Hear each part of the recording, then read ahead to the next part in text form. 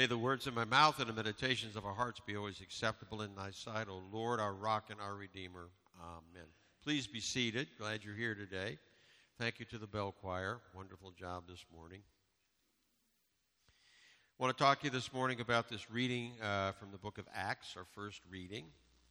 Big idea is a healthy church is a faithful church. A healthy church is a faithful church. The context for this reading today is the book of Acts, Pentecost. Jesus has ascended. The disciples are now asking and wondering, okay, what's next? Where do we go from here?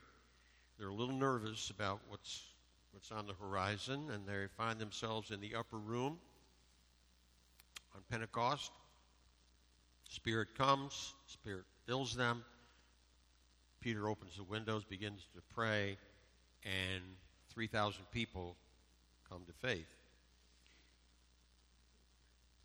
The normative pattern for Christianity has always been the gospel is preached, people repent, people are baptized, and they begin to congregate and fellowship as the body of Christ in a particular place with a particular group of people. The gospel is preached in such a way that people recognize their need for salvation. They understand that there's a gap between God and themselves that can only be bridged by what Christ did for them on the cross. That leads to that sense of repentance, a changing the way I think, turning around, moving away from the world and going back to God. And typically you would be baptized. It's one of the two dominical sacraments. Baptism in and of itself, again, is not salvific, but it's part of typically what it means to be a Christian. But you don't need it for salvation. As I say, the thief on the cross, as far as I know, was not baptized. Jesus said, "This day you will be with me in my kingdom." Okay? But it's a very, very common initiation into the faith. And then you fellowship. Jesus kind of put it this way. He says to the disciples in Acts 1, "But you shall receive power when the Holy Spirit has come upon you, and you shall be my witnesses in Jerusalem and in all Judea and Samaria and to the ends of the earth." This was his plan, that this message would be taken from Jerusalem to the ends of the earth. I just want to talk to you today about one verse, Acts 2:42. "And they devoted themselves to the apostles' teaching, the fellowship, the breaking of the bread, and the prayers." That's kind of what defines church, defines how the body of Christ really operates when we come together. They devoted themselves to the apostles' teaching, the fellowship, the breaking of the bread, and the prayers. The word devoted means ongoing, single-minded, focused, intense, and persistent. Those are all pretty strong words. They cared about it. They said, this is who we are. This is how we operate. It's like a sports team. You know, we practice together, we play, we prepare, we get ready, we execute the game plan. That's what we're doing here when we come together on a Sunday or a Wednesday or any other time that we're doing what we do. The apostles' teaching is the Word of God. It's basically what Jesus taught. You have the writings of Matthew, Mark, Luke, and John, Peter and Paul. It's the story, the history of Jesus, and then the amplification of that as we go through the New Testament. What you find in the book of Acts is the preaching of Jesus' death and resurrection. Paul writes to Timothy, "Follow the pattern of sound words which you have heard from me in the faith and love which are in Christ Jesus. Guard the truth that has been entrusted to you by the Holy Spirit who dwells within us." He says, guard the truth. We need an unwavering commitment to biblical preaching and teaching. I think that's especially true today because there's a pressure to conform. There's a pressure to change that, to conform to a societal understanding of what would make them more comfortable. We don't get to do that. In many places these days, Christians are seen as the enemy because we have a biblical worldview and we care about truth. It happens when we're going to hear from Val Reed here just a little bit. Val is the executive director of Education for Life, along with that the Women's Pregnancy Center.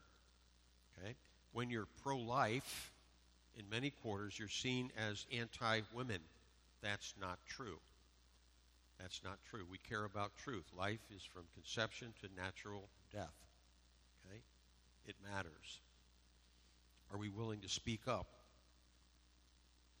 When it comes to the simple thing like what is a family? There's a godly understanding of what a family is. We don't get to just make that up. What about gender? Male, female. Boy, you say that today, stand by for heavy rolls, as they used to say in the Navy. The idea of sexuality. We're going to have a graduation here, and I'll get the kids up, and I'm going to hold my wedding ring up, and I'll say that they don't have them. I'll say, you see this? No ring, no sex. No ring, no sex. You don't get to do this outside of marriage. Gee, who said that? I read that somewhere. God said that. There'll be pressure on you to do exactly the opposite. Not what God said, but what the world says. Resist it. That's kind of a strange thing to say in this day and age, don't you think? Work. You don't work, you don't eat. Read that somewhere. Merit. We're destroying our system of merit, working hard and being rewarded for hard work in our society. We're trading that in for identity politics. It's not good. It doesn't lead anywhere good because that's not God's plan. In Oregon right now, they're making it very, very difficult for Christians to adopt children because of things like what I just said. Oh, you're pro-life. Oh, you think there's just two genders. Oh, you think this or that. We don't want children being raised in that kind of nonsense. In Washington State, they just passed a law that says if you have a child who wants to transition to the other gender and you don't want them to, the state can come in and take your child away from you, and there's nothing you can do about it. Why anybody would live there, I don't know, but that's kind of what we're up against these days when you have a biblical world view. It's a challenge to be a Christian. But I'm also encouraged. Let me just say, Eleanor, our daughter, has been going down to Nicaragua, and we'll have 50, 60, 70,000 people who are hungry for the Word of God and the gospel. And the local pastors are following up with this kind of thing after they leave those meetings. Franklin Graham just had the same kind of thing happen in Vietnam. We had it here at the WEC, Fire and Glory. We're seeing it happen more and more in various places, and I'm encouraged by that. So don't give up. There's a desire to be culturally relevant, seeker-sensitive.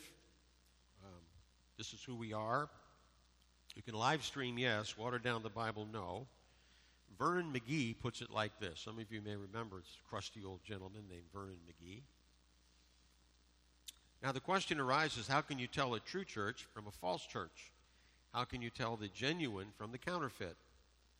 Is it by the name that is out front, by the sound of the bell, by the fact that it has a pulpit, and that a minister stands back of the pulpit, that there is a robed choir, that there are ushers, the service opens by singing the doxology and closes with the benediction?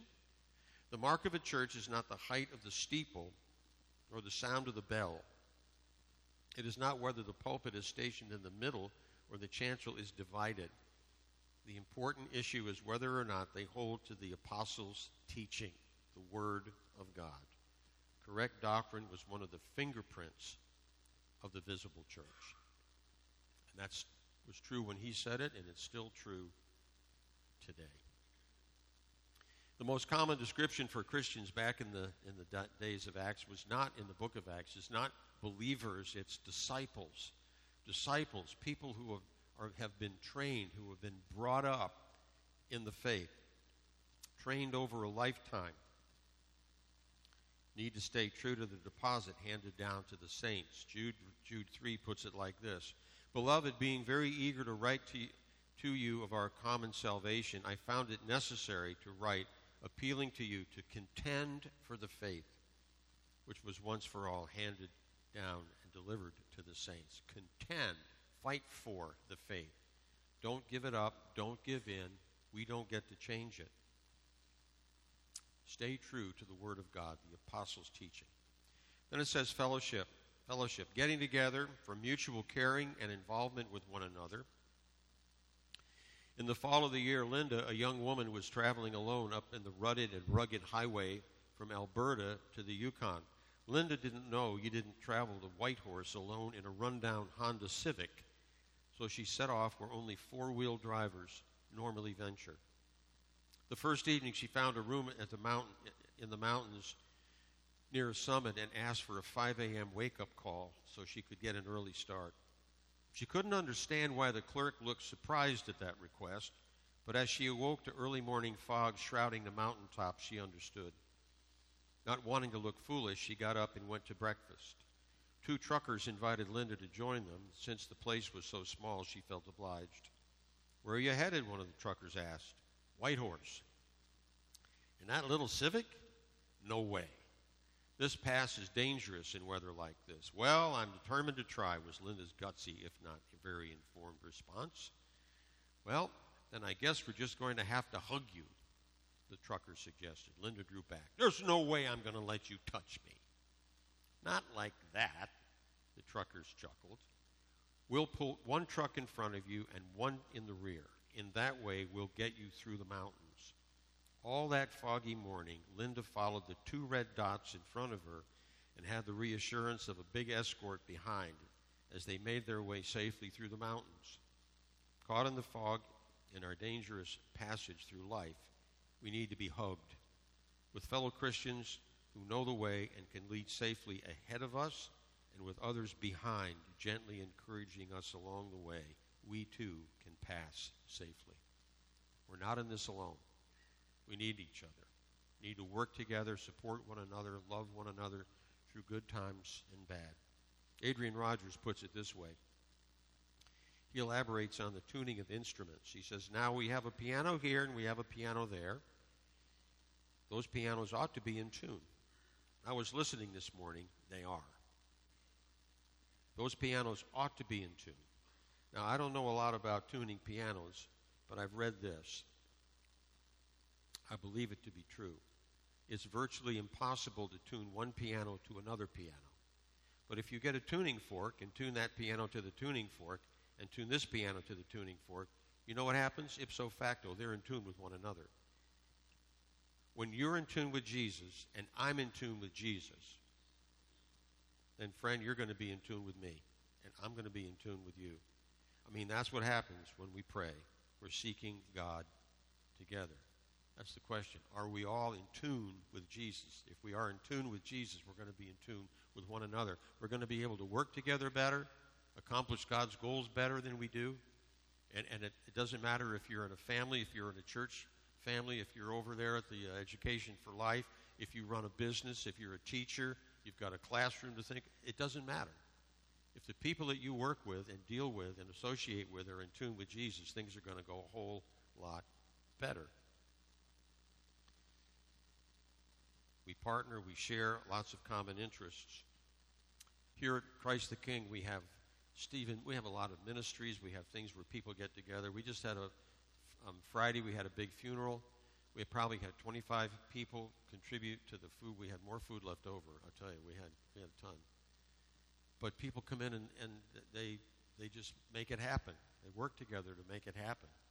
The Altar Guild, no matter what the season of the year is, it's always right. They care. They care. And they work together to make it what it needs to be. And we have so many ministries. They have a thing out there, bookcase with about 40 or 41 ministries in it where people actually get together and work together for the betterment of God's kingdom in this place.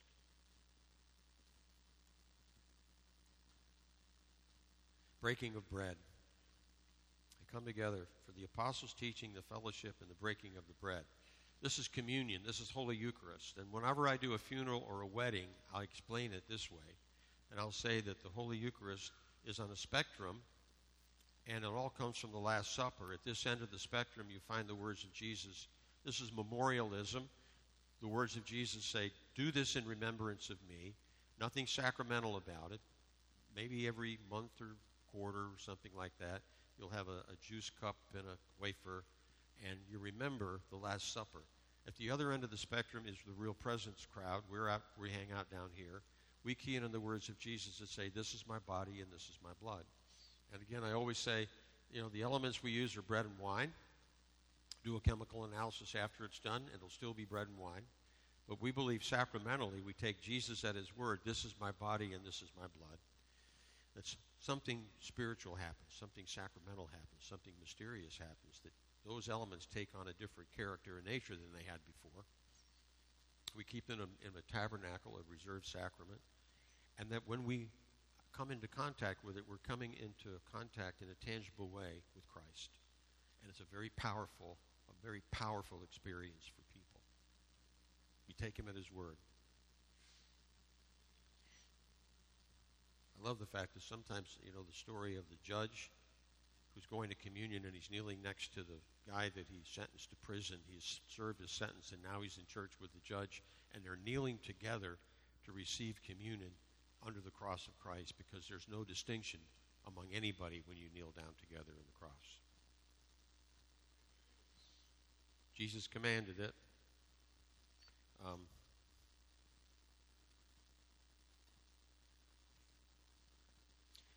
Lord Jesus took bread, and when he had given thanks to you, he broke it and gave it to his disciples, saying, take, eat, this is my body which is given for you. Do this in remembrance of me. After supper, he took the cup of wine, and when he had given thanks, he gave it to them and said, drink this, all of you. This is my blood of the new covenant, which is shed for you and for many for the forgiveness of sins. Whenever you drink it, do this for the remembrance of me. Father Tom is going to say those words in just a few minutes as we celebrate that Eucharist.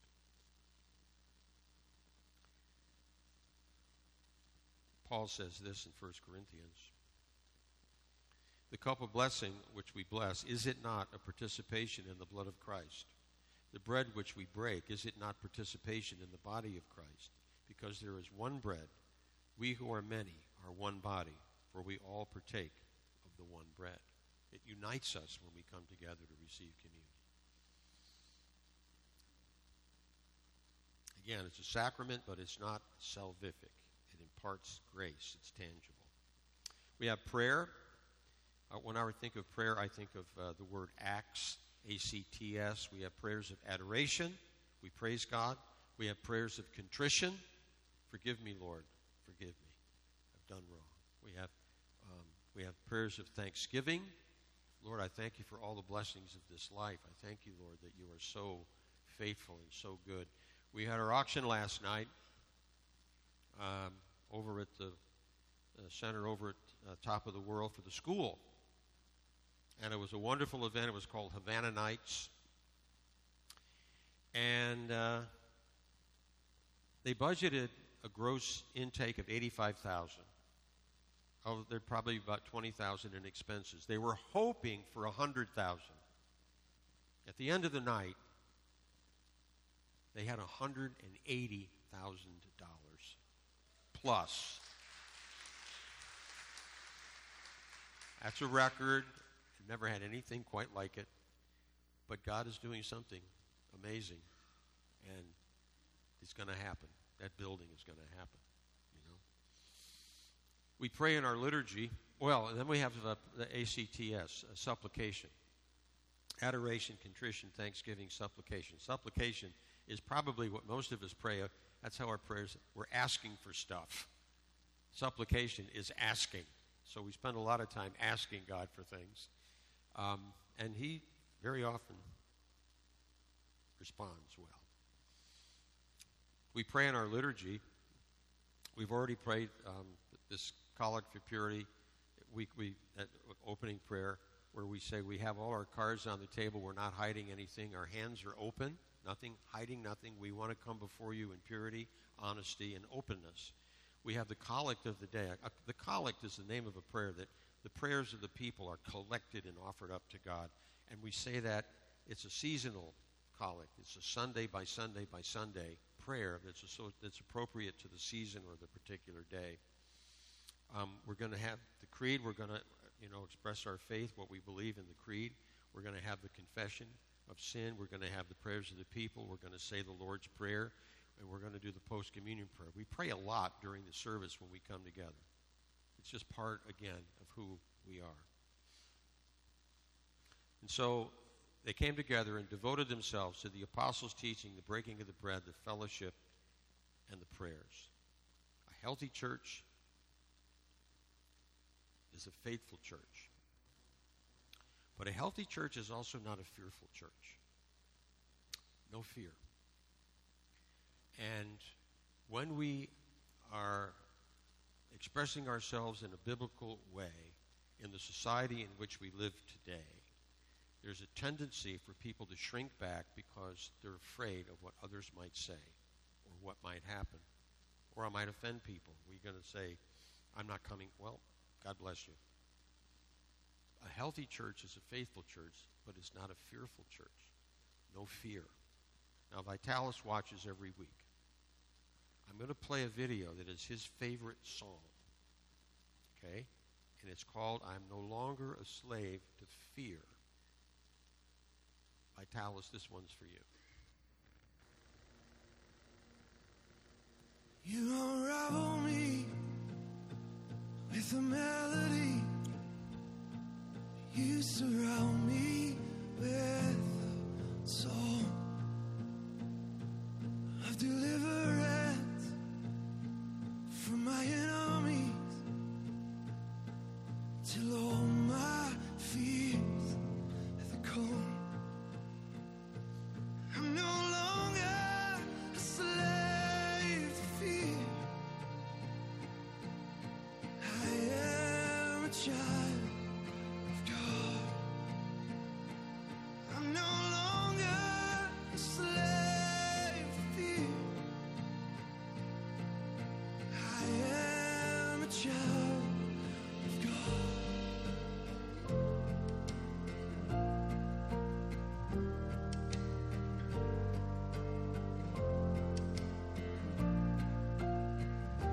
From my mother's womb, you have chosen me. Love has called my name. I've been born again to a family.